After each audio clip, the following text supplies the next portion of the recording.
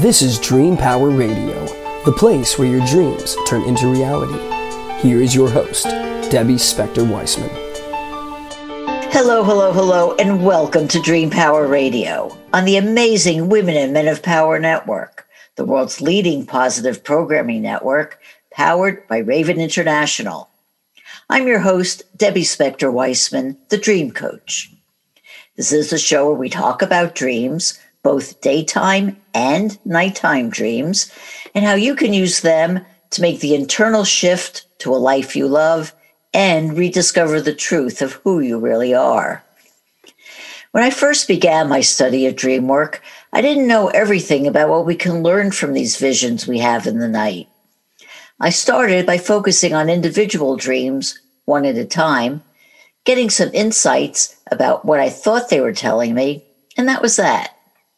But over time, I realized that dreams actually open up a fascinating new world for us, and not only help guide us, but heal us, inspire us, and so much more. We're going to dive into all these aspects of dream work with my guest, dreamologist Laurel Clark. Laurel has been teaching about dreams for years and has authored numerous books, including Intuitive Dreaming, and has contributed to many others, including the Encyclopedia of Sleep and Dreams.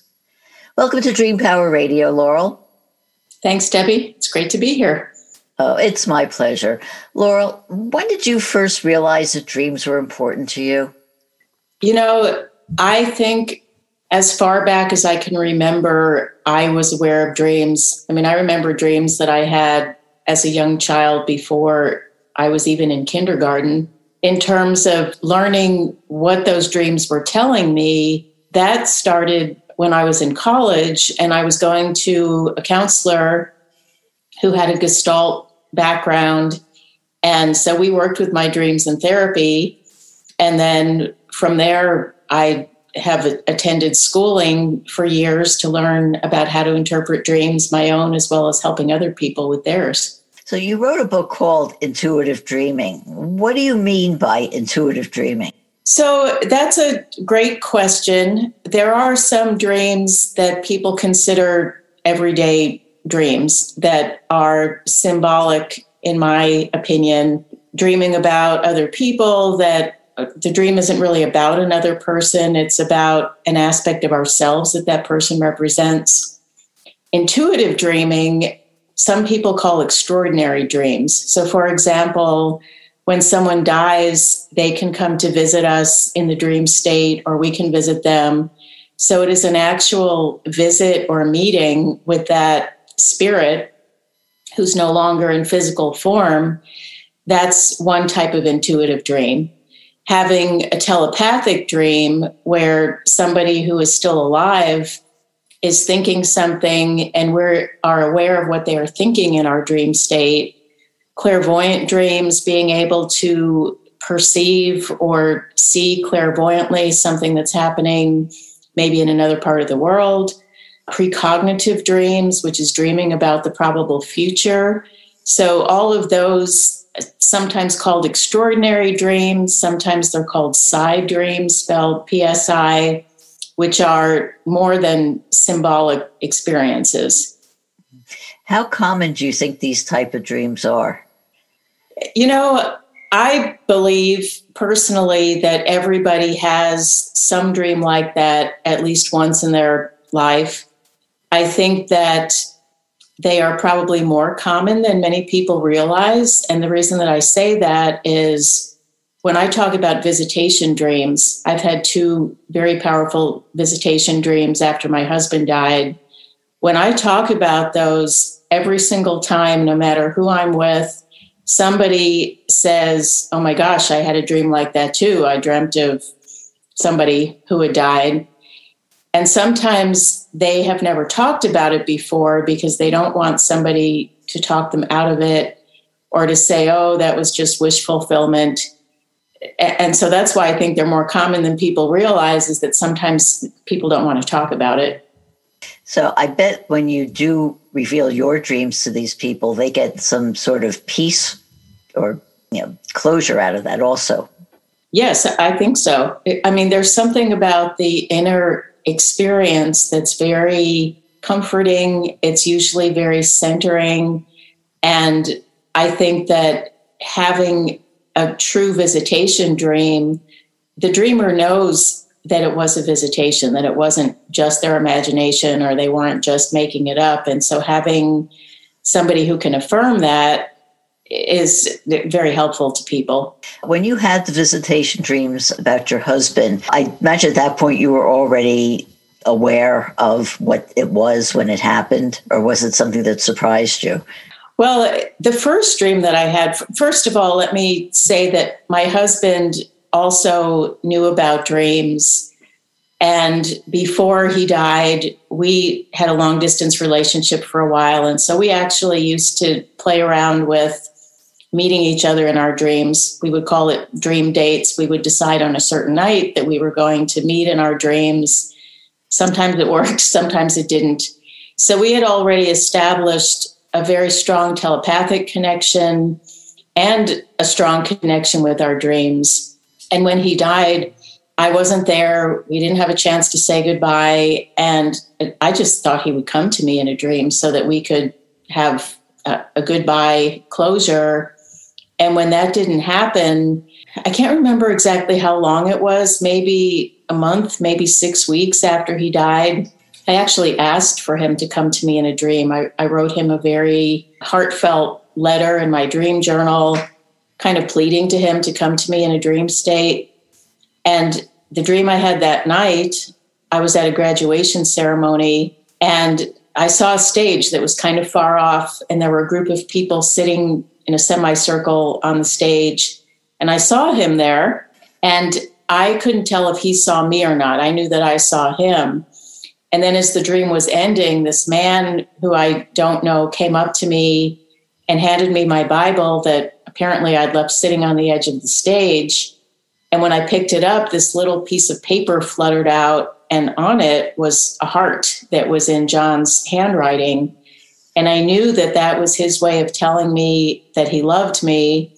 And I also knew, and this was very interesting, that the reason he had not come to me before that in a dream is that he was still graduating, as it were, to this existence on the other side, and he didn't yet have the ability to communicate verbally. So when you're asking if it was surprising, how that dream happened was surprising, because I was expecting we would, meet, we would hug each other, we would get to say the things we hadn't had to say. I wasn't expecting that bittersweet kind of experience, but it was very affirming because I knew that he heard me. I knew that he loved me. I hadn't had any doubt about that. And I also knew that I just needed to be patient to give him time to get adjusted to this existence on the other side.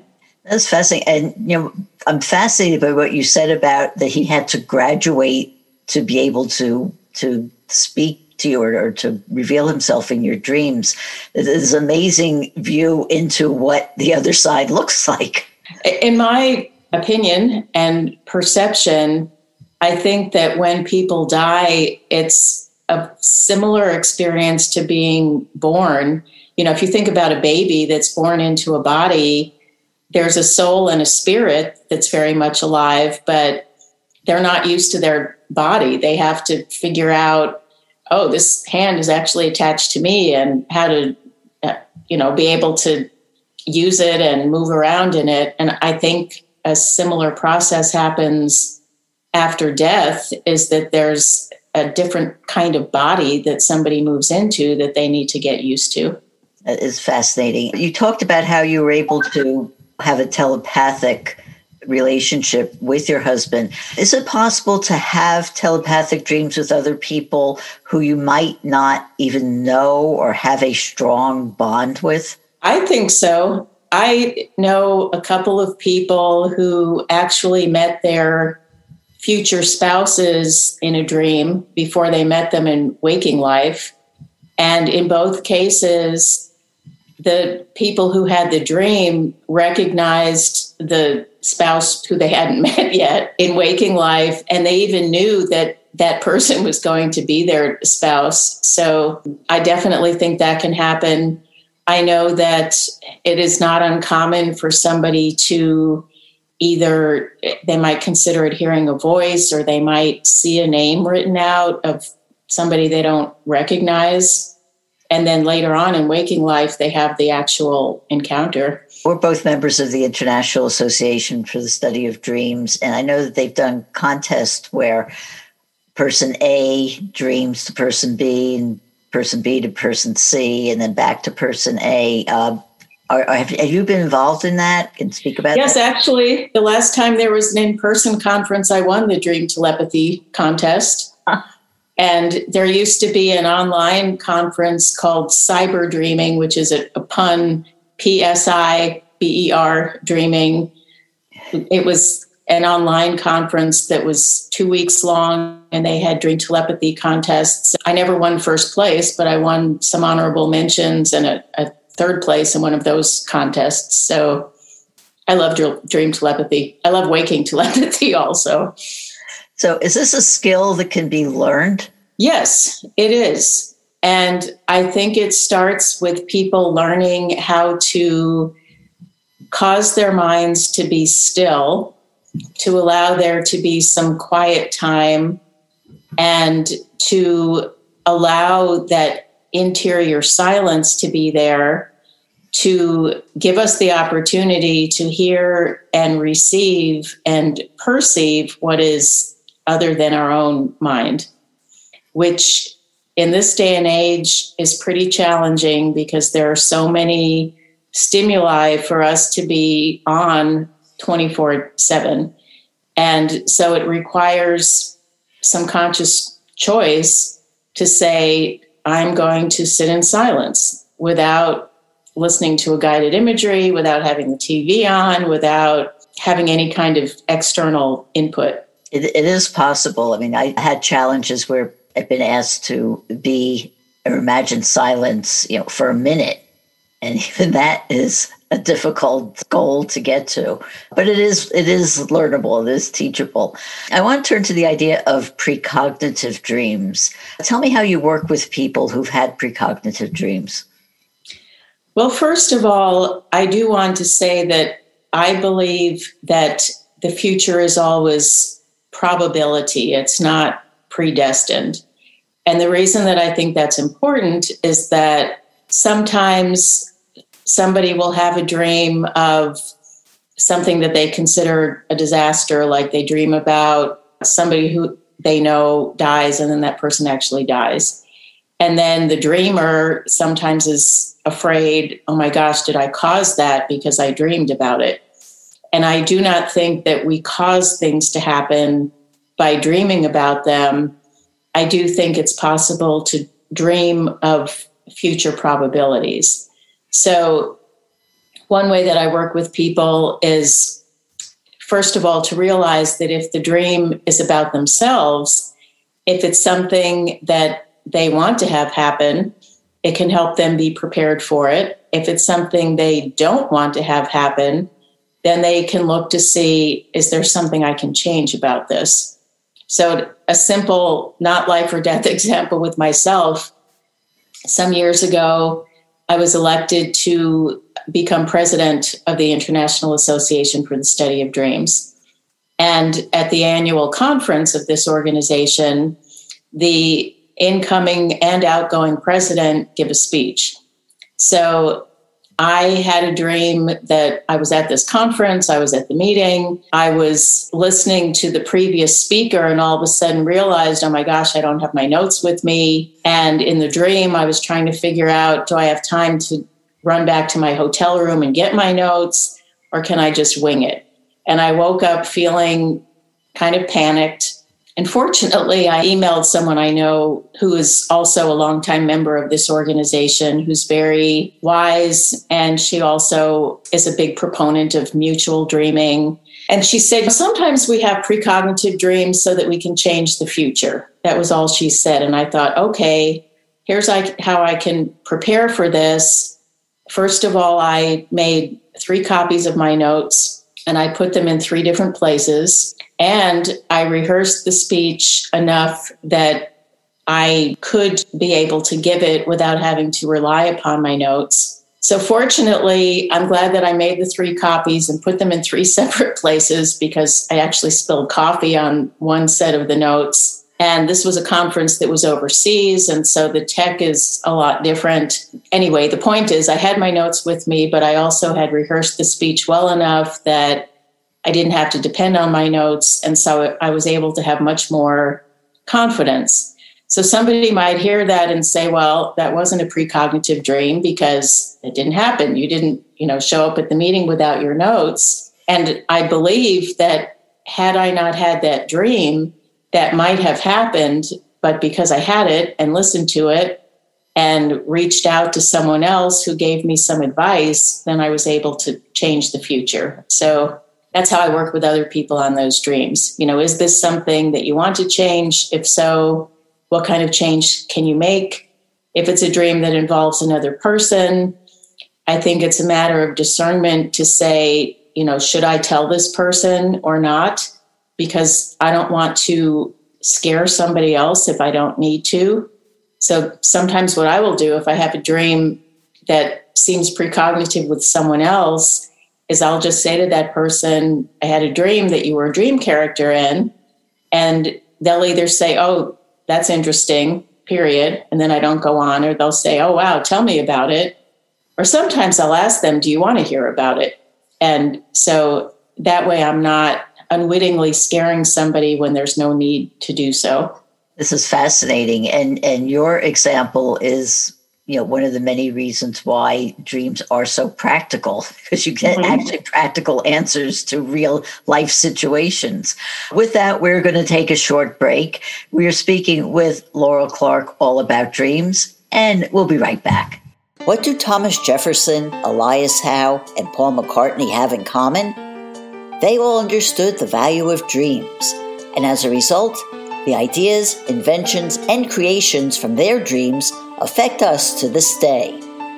What great ideas are you leaving on your pillow at night? Sign up for a complimentary consultation at my website, thedreamcoach.net, and discover why your dreams are a terrible thing to waste. Welcome back to Dream Power Radio with your host, Debbie Spector-Weissman. Yes, welcome back to Dream Power Radio. I'm your host, Debbie Spector-Weissman, and we're speaking about dreams with dreamologist Laurel Clark. Like I said before the break, there's so many practical aspects to dream work. In your opinion, how do dreams help spark creativity? I love that question, Debbie, because I believe that many creative people and many creative projects have been inspired by dreams. I think that it's very inspiring to hear or read stories of dream-inspired creations. One fairly well-known is that Paul McCartney's song Yesterday. He heard the music to that in his dreams. The song Let It Be actually came from his mother, whose name was Mary, who came to him in a dream to help comfort him after a death. And there are many writers, inventors, entrepreneurs whose sometimes huge money-making ideas came in dreams. Sometimes these things seem to come unbidden, like someone just has a dream with an idea that they write down. But I think more often what happens is when somebody is in their waking life working on a creative idea, they think about it, they use whatever resources they have consciously, and then get to a point that they have pretty much exhausted what the conscious mind can do. And I think that's why it's a common saying for people to say, I just need to sleep on it, which is actually true, that when we go to sleep, we're able to turn that idea over to the subconscious mind. And then the dreams either put together ideas, information that we already have explored consciously, but it hasn't really clicked how it all fits together. Or sometimes we can draw upon what sometimes is called the collective unconscious to have knowledge, wisdom, insight come to us. So this can happen in the form of messages about healing. One of the books I wrote that's actually not about dreams, it's about visualization. I received the title to that book from a dream. So it's a really interesting, engaging, and fun practice to learn to ask our dreams for insight or guidance or creativity. That brings me to the subject of dream incubation, because actually in the past several months, I've been doing a lot of writing, and I actually do make a declaration before I go to sleep to help me come up with an idea or a spark or something. And I'll get words, or I'll get a phrase, or just an idea for the subject. So I am a wholehearted supporter of it. But I wanted to talk about dream incubation. What is your method for doing dream incubation? So first of all, for people who might not know, dream incubation is when we're specifically asking dreams for something. And if you think about like a baby who's born premature or a chick who needs to be hatched, there's actually a device called an incubator.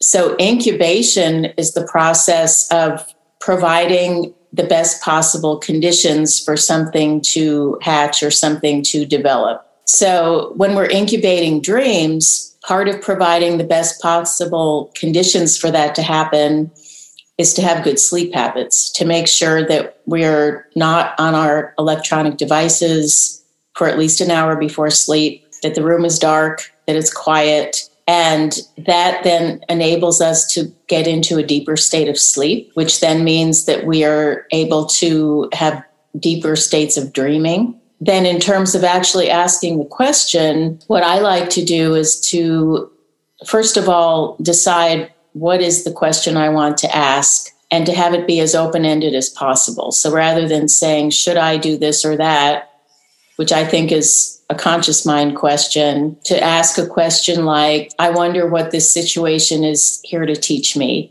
or show me what I need to know for this next chapter of my book, or something like that. Then to do some stream of consciousness writing about it, meaning to just write nonstop, not even stopping to punctuate, to just allow whatever's in our conscious mind to come forth. And then sometimes I'll also draw a picture of it. So drawing the picture engages the right side of the brain, and the writing engages the left side of the brain. And I find when I do all of that, that I tend to have much clearer responses to the questions that I'm incubating in dreams. Speaking of remembering dreams, you've kept a dream journal for decades. So talk to me about the benefits of writing down your dreams. Well, I think one big benefit is that very often when we wake up, we jump out of bed. Sometimes we get awakened to an alarm. And even if there's a dream that we remember, if we don't write it down, within a short period of time, we don't remember it anymore. Or we might remember the bare outline, but not all of the details. And I know that from dreams that I've written down. I mean, sometimes I'll think that I remembered a dream. And then when I go back and read what I recorded in my dream journal, there are way more details and sometimes extra scenes that I really didn't remember when I was just thinking about it consciously. So to be able to capture the dream, to capture the details of the dream, that's one huge benefit. Another benefit you actually addressed when you were doing the intro to this show is that I might have a dream one night and I have some idea of what it means, but over time, when I'm keeping a dream journal, I might have repeated themes that come up in a dream. And by writing them down, I can say, wow, I've dreamed about this house before. It's not a house that was in my waking life, but it's been in my dreams before. So what's going on in my life when this particular dream or this particular house shows up in my dreams? And that we really can only tell if we have a record of it. So it gives us a way to have some ongoing awareness of ongoing life lessons, patterns that we're dealing with. sometimes we can see something better with the perspective of time that we might not see when we're right in the middle of it. So all of those are some benefits of keeping a dream journal. So I guess you go back and read your journals. Do you go back to look at them like from 10, 20, 30 years ago? I don't too often, but occasionally I have. If there's like the example of the house, that was something that I realized at one point. I had a dream about a house, and in the dream, I actually became lucid because I was in the dream, the house looked familiar, and then all of a sudden in the dream, I realized it was familiar because I had dreamed about it before.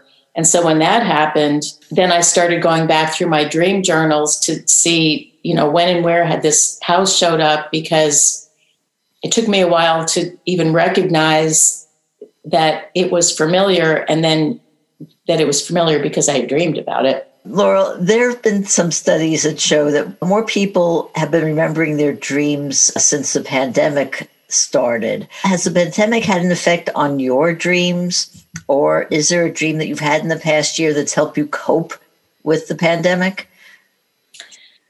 I would say yes to both questions. We were just talking about dream incubation, and very early on in the pandemic, I incubated a few dreams. I asked different questions at different times. There was a dream that I incubated about what are my personal lessons in this pandemic. I also am involved in some groups that do group dreaming. So there were some dreams we incubated about what are the global lessons that this pandemic is here to teach us. And the dream for me that was the most profound in helping me cope with it was, I don't remember how many months into the pandemic it was, but I live alone, and I didn't realize to what extent it was really troubling me that I couldn't touch anybody. I mean, I have a lot of Zoom connections. I was having phone conversations, but I hadn't hugged anybody in however long it was, 6 weeks, 2 months. And I had never gone that long in my entire life without hugging somebody. I mean, I'm used to when I meet people, hug them hello, hug them goodbye. And I had a dream one night that I was with someone who I don't even know that well in waking life. We both attend a metaphysical church. And in the dream, we saw each other and we both wanted to hug each other. And we both hesitated because we knew we weren't supposed to do it. And then we hugged each other anyway. And it felt so warm and so connected. And then all of a sudden, I realized I was dreaming. And I thought to myself, wow, this is how I can have hugs in my dreams. And so I woke up feeling so relieved and connected and comforted. And one of the real benefits of it is that I called this woman up and I told her about the dream. And so we actually have developed a friendship with each other since then. So it's had benefits on a couple of different levels. That is fantastic. Laurel, this time has flown by. I just have time for one final question. How can people find out more about you and your services?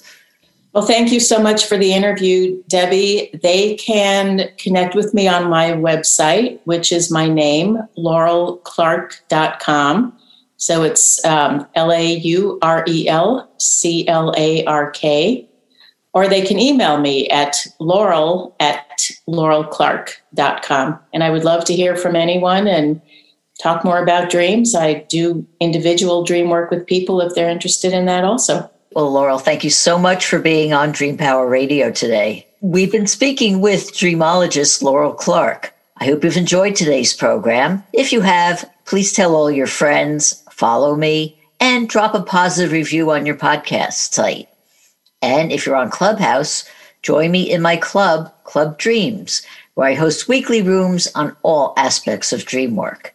Until next time, this is Debbie Spector-Weissman saying, sweet dreams, everybody. You've been listening to Dream Power Radio with your host, Debbie Spector-Weissman. For more information on Debbie or to sign up for her newsletter, go to dreampowerradio.com. This has been Dream Power Radio on the amazing Women and Men of Power Network, the world's leading positive programming network, powered by Raven International.